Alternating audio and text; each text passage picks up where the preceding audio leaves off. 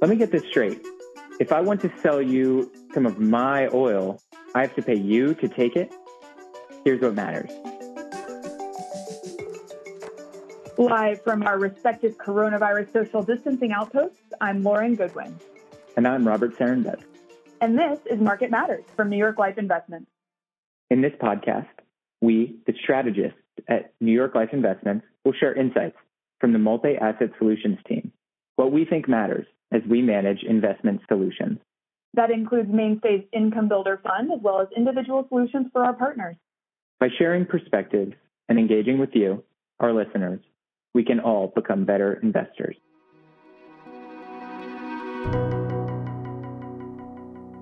Welcome, everybody. It's the week of April 27th, 2020, and just when you thought you couldn't add anything more to our crazy things of the market list, we have another one for you. Oil prices went negative. The markets are so interesting right now. They are interesting. I'm a little bit skeptical of this current topic, but try to impress me. Okay, I'm going to go on a bit of a rant then. Crude oil WTI fell 335% on Tuesday, and futures contracts went negative for the first time ever. So throw out everything you learned about options pricing. Throw out Black-Scholes, it's all useless. And that's because there was no place to put oil. Literally, you had to pay someone money to take delivery of oil. No one ever thought that this could happen, so everyone was so surprised and confused, and it brought up major solvency questions about a major oil ETF, USO, and others. And that led to all these questions about what would happen if a big ETF went out of business. Like, who's going to take delivery of all of that oil? And who's supposed to do that when contracts expire? And despite this risk, money just kept pumping into USO. So, yes, that's very dramatic. And for our listeners, in case you're wondering, when Robert gets really excited about a topic, this is exactly what it sounds like. I mean, it's such good gossip. Yeah, it is good gossip. And there really is a lot going on in oil markets right now. And it teaches us some pretty important lessons about current and future investing opportunities. It's just, in my view, it gives us very little information about whether I should invest in the energy sector. You're never into my stuff. How can an asset price fall 335% and not give you any new information about the related sector? Yeah, okay. It's a big price move, and I'm just giving you a hard time. It is really interesting. But it's important context to say that the energy sector has seen dramatic price moves already in recent years, specifically in 2015 and 16. And ever since then, the energy sector has faced price pressures and higher borrowing costs as well. So yeah, it's interesting, but the dynamic for the sector is years old. Here it comes. LG is about to school us on something big picture, something or other. I just think that the more important story here is that oil prices are signaling a reality of global demand destruction that's way more dire than what other risk assets, such as U.S. equity, are really reflecting in their prices. Oh, all right. So I'll give you credit for that and say that energy oil accounts for 3% of the S&P 500 these days. It's closer to 8 or 9% in high yield indices, but it's also shrunk a lot there in the past several years. And I'd argue that the sector has been pricing in what you're describing about the current and 5 years ago price dislocation for some time now. Right. And all that means that the risk and stress that this sector is feeling actually maybe won't spread as directly to other sectors in the economy.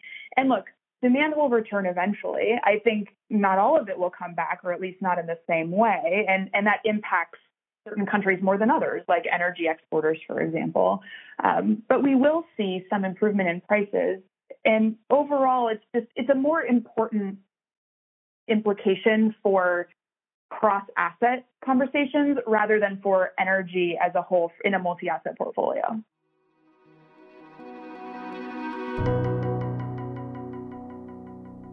Now it's time for the Portfolio Pause, a section in the program where we share an investment idea. And last week, the question we received most was, should I buy oil? I'm going to keep it short for you. No. Yeah. To be fair, it's a bit of a trick question, or at least it has a trick answer. Retail investors probably shouldn't ever buy oil. The physical commodity, that is. Oh, wow. I'm going to need you to break that down.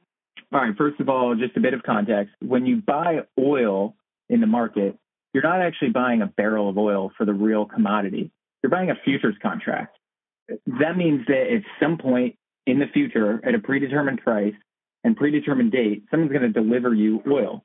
For many investors, that means you may not be getting exactly the exposure you thought you were when you're buying popular futures contract ETFs on oil. Right. Like, I don't want oil delivered to my house on June 1st. Exactly. So instead, then, how do you think about investing in the oil sector? Is it investing in energy equities, for example? Yeah, that's exactly right. I would invest in equities. It's giving you more diversified exposure. You're getting exposure to the production process, the use of the petroleum in products, and several different countries that are also involved in the exploration and extraction of oil.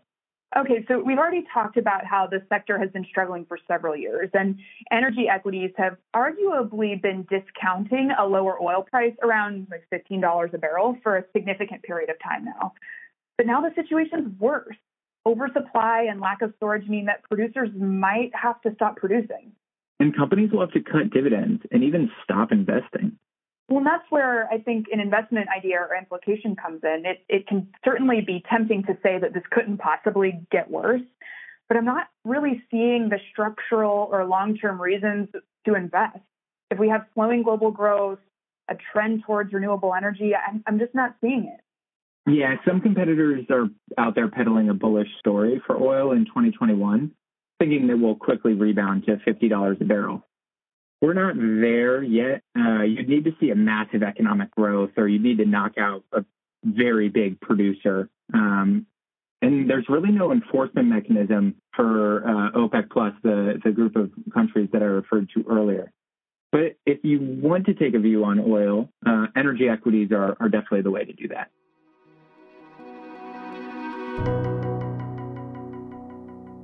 Coming up this week, it's Fed Week. Oh my gosh. I almost forgot that the Fed exists after so much activity, Fed-induced activity on off weeks.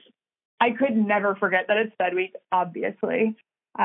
We aren't expecting any new economic projections during this meeting. It's not the schedule for that. That'll be next meeting. But I'm interested to hear their thoughts on how things are going lately. They're going to be focused on crisis implementation, obviously, with all of the policies that they've put into place.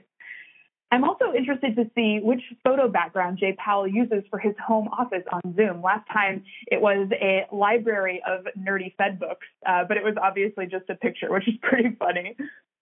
That's awesome.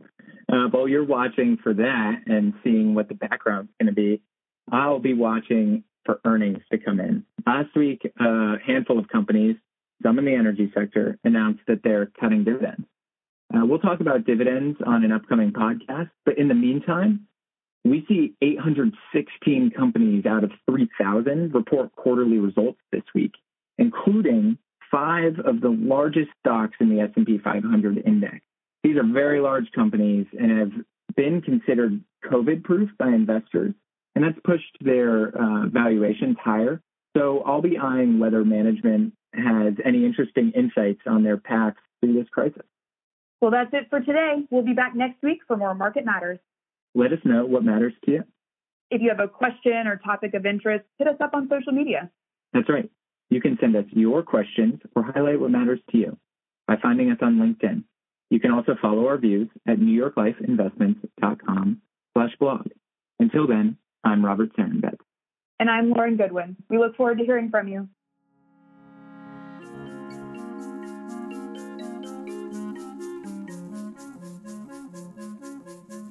Our podcast is produced by Milo Benamans, and our music was composed by the fabulous Zach Young. I will now read our disclosures from compliance. For more information about Mainstay Funds, call 1-800-624-6782 for a prospectus or summary prospectus. Investors are asked to consider the investment objectives, risks, and charges and expenses of the investment carefully before investing. The prospectus or summary prospectus contains this and other information about the investment company. Please read the prospectus or summary prospectus carefully before investing.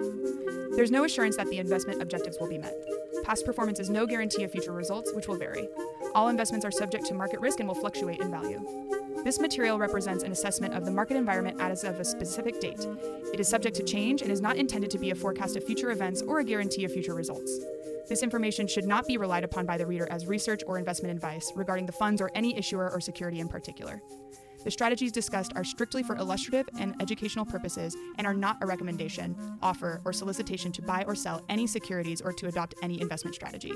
There is no guarantee that any strategies discussed will be effective. This material contains general information only and does not take into account an individual's financial circumstances.